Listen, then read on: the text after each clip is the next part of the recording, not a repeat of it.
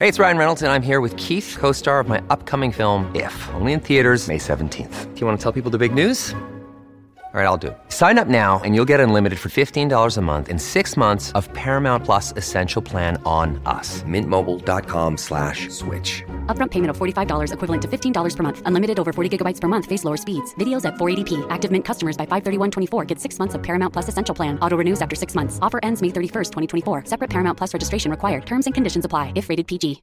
Welcome to On the Rise, a podcast about female college tennis players on the way up. On the Rise serves compelling stories and unique voices in women's college tennis. This is your host, Perry Sheinin. In this episode of On the Rise, I will be speaking with Dartmouth College senior Nina Paripovic, who was a 2-time New Zealand National Championship finalist before joining the Big Green. Led by head coach Bob Dallas and assistant coach Dave Jones, Nina captured 11 doubles wins for Dartmouth in her freshman campaign. This past summer, she served as an intern at Apple Watch. Welcome to On the Rise podcast. I am joined today by Nina Paripovic from Dartmouth. Nina, how are you? I'm good. Could you tell me, a little bit about your childhood and about how you came to Dartmouth? Yeah, for sure. So I was born in Zimbabwe, actually. My parents lived there for a few years. That's a different story. But yeah, basically they moved to New Zealand in 2002 when I was 2 years old. And I grew up there all throughout high school. Coming to the US for college was the first time I came to the US. I spent most of my childhood playing tennis. I was really passionate about it. And kind of at the time, a lot of the people I was playing with, they were getting scholarships to go to the US. They were kind of using that opportunity to keep playing after high school, which is not really an opportunity in New Zealand. So yeah, that sounded super appealing to me. And especially getting a taste of the US education system also was very appealing. So yeah, I went through that process and ended up at Dartmouth, and I've been here ever since. I'm going into my senior year, starting in the fall. So it's been good. Wow. Well, could we go back a little bit into your childhood playing tennis, and how does it work in New Zealand? Did you play national tournaments, or was it more in your region?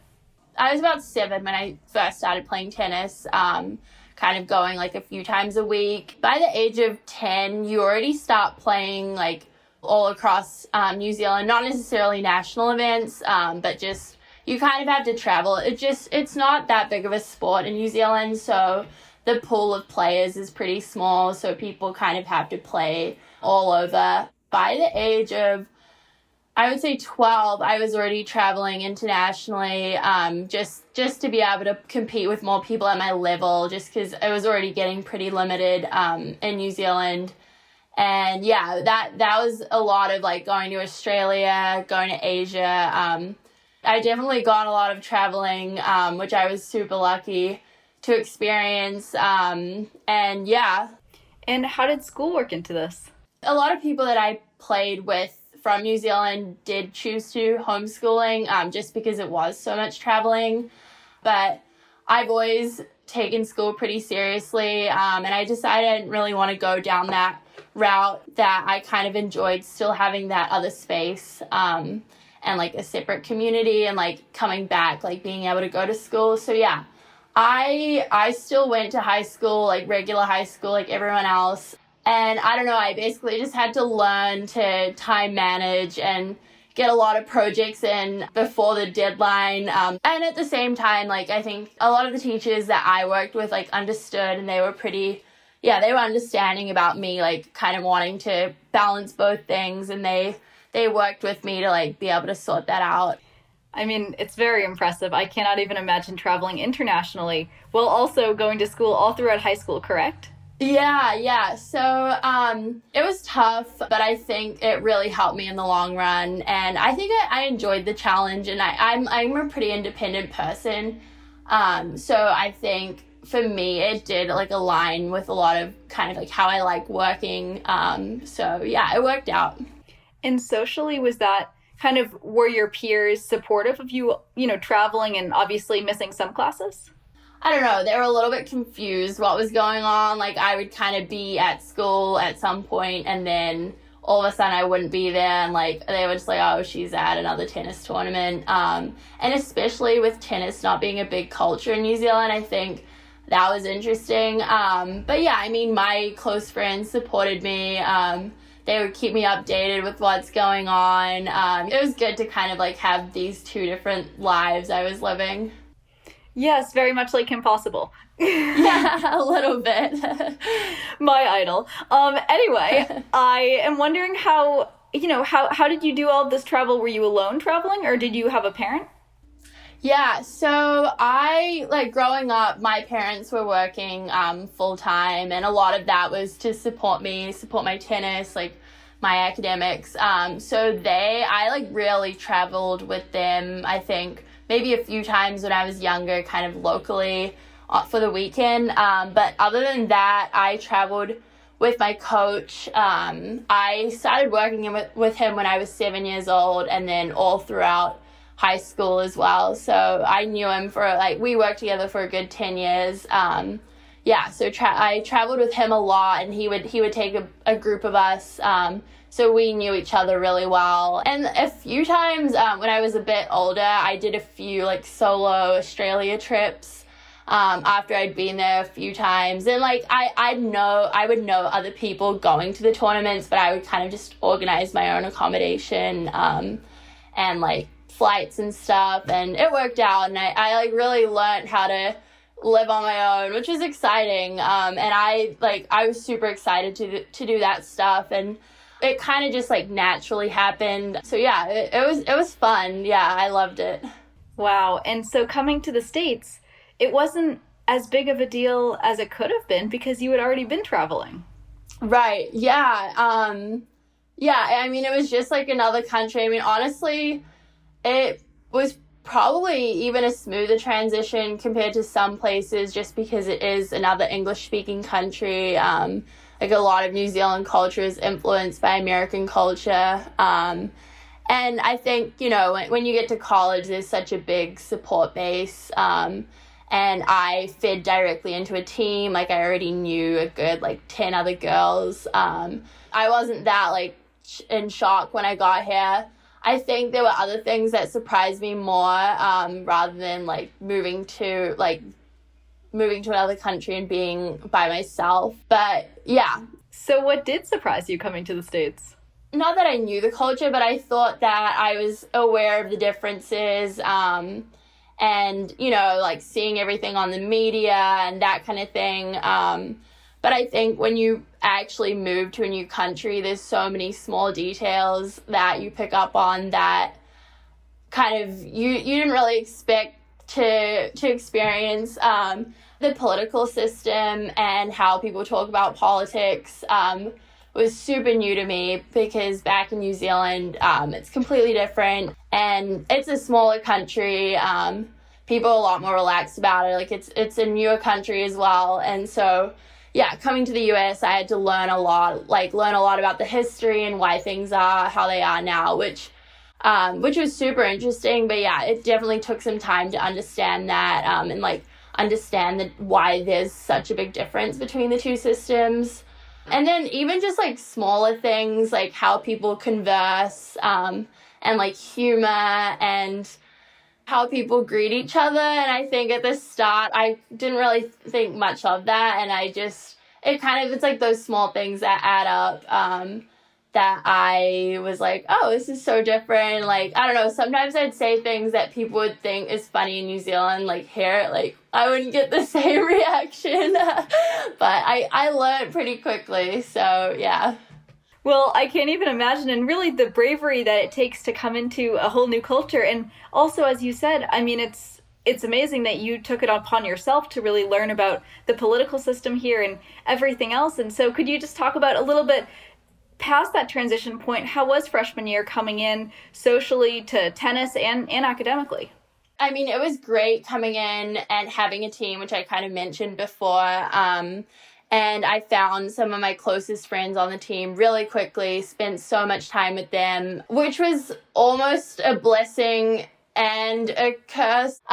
So I think I got really comfortable with my team, and for me, I just loved spending time with them, which is awesome. Like, I was super happy.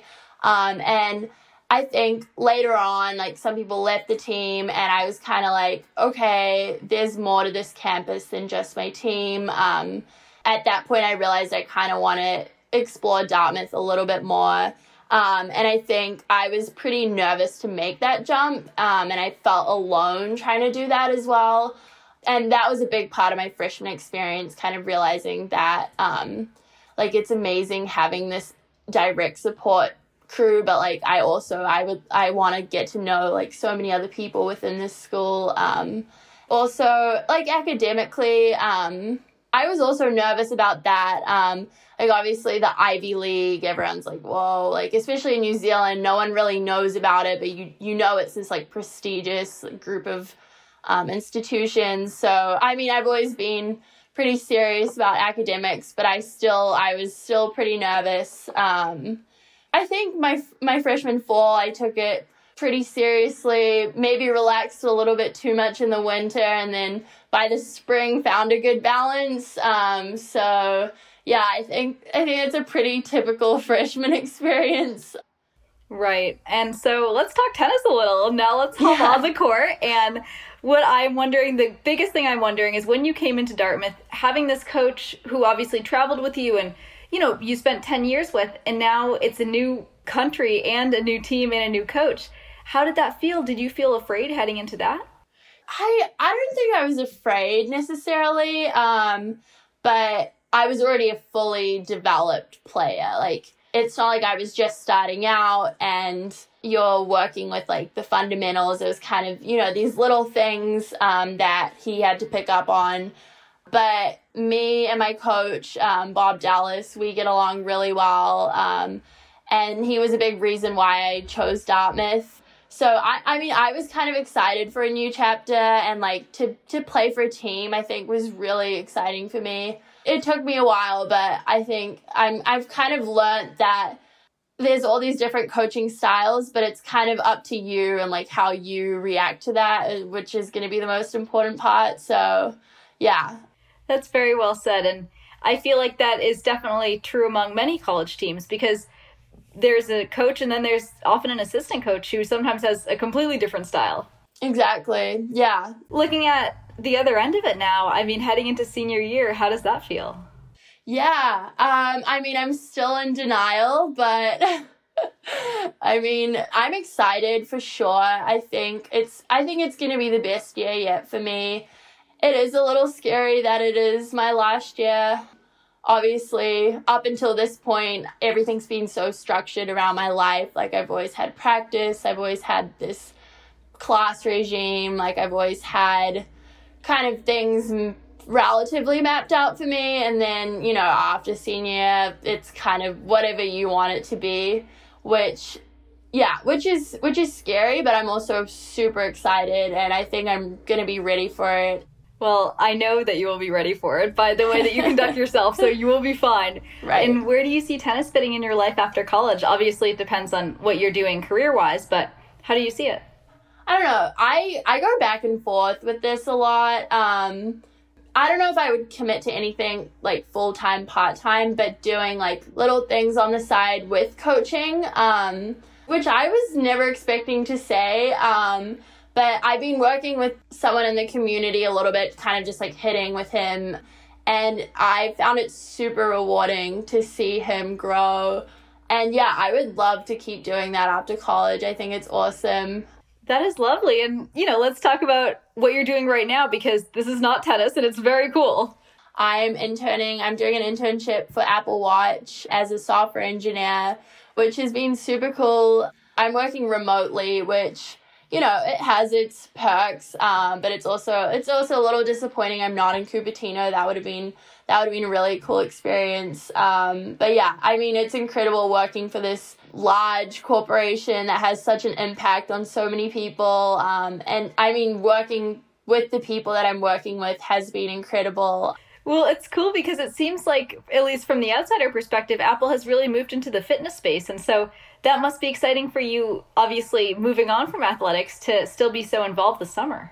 Yeah, for sure. So I'm actually on the fitness team. Everyone's super passionate within that organization. And then also throughout Apple, a lot of people really care about their wellness. And there's been a big push towards that. So yeah, it'll be exciting to see kind of where that goes down the line.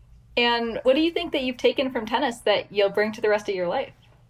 I mean, as cliche as this sounds, controlling the controllables and not worrying about the uncontrollables is something I'm still coming to grips with, but I think I'm finally learning how important of a skill that is.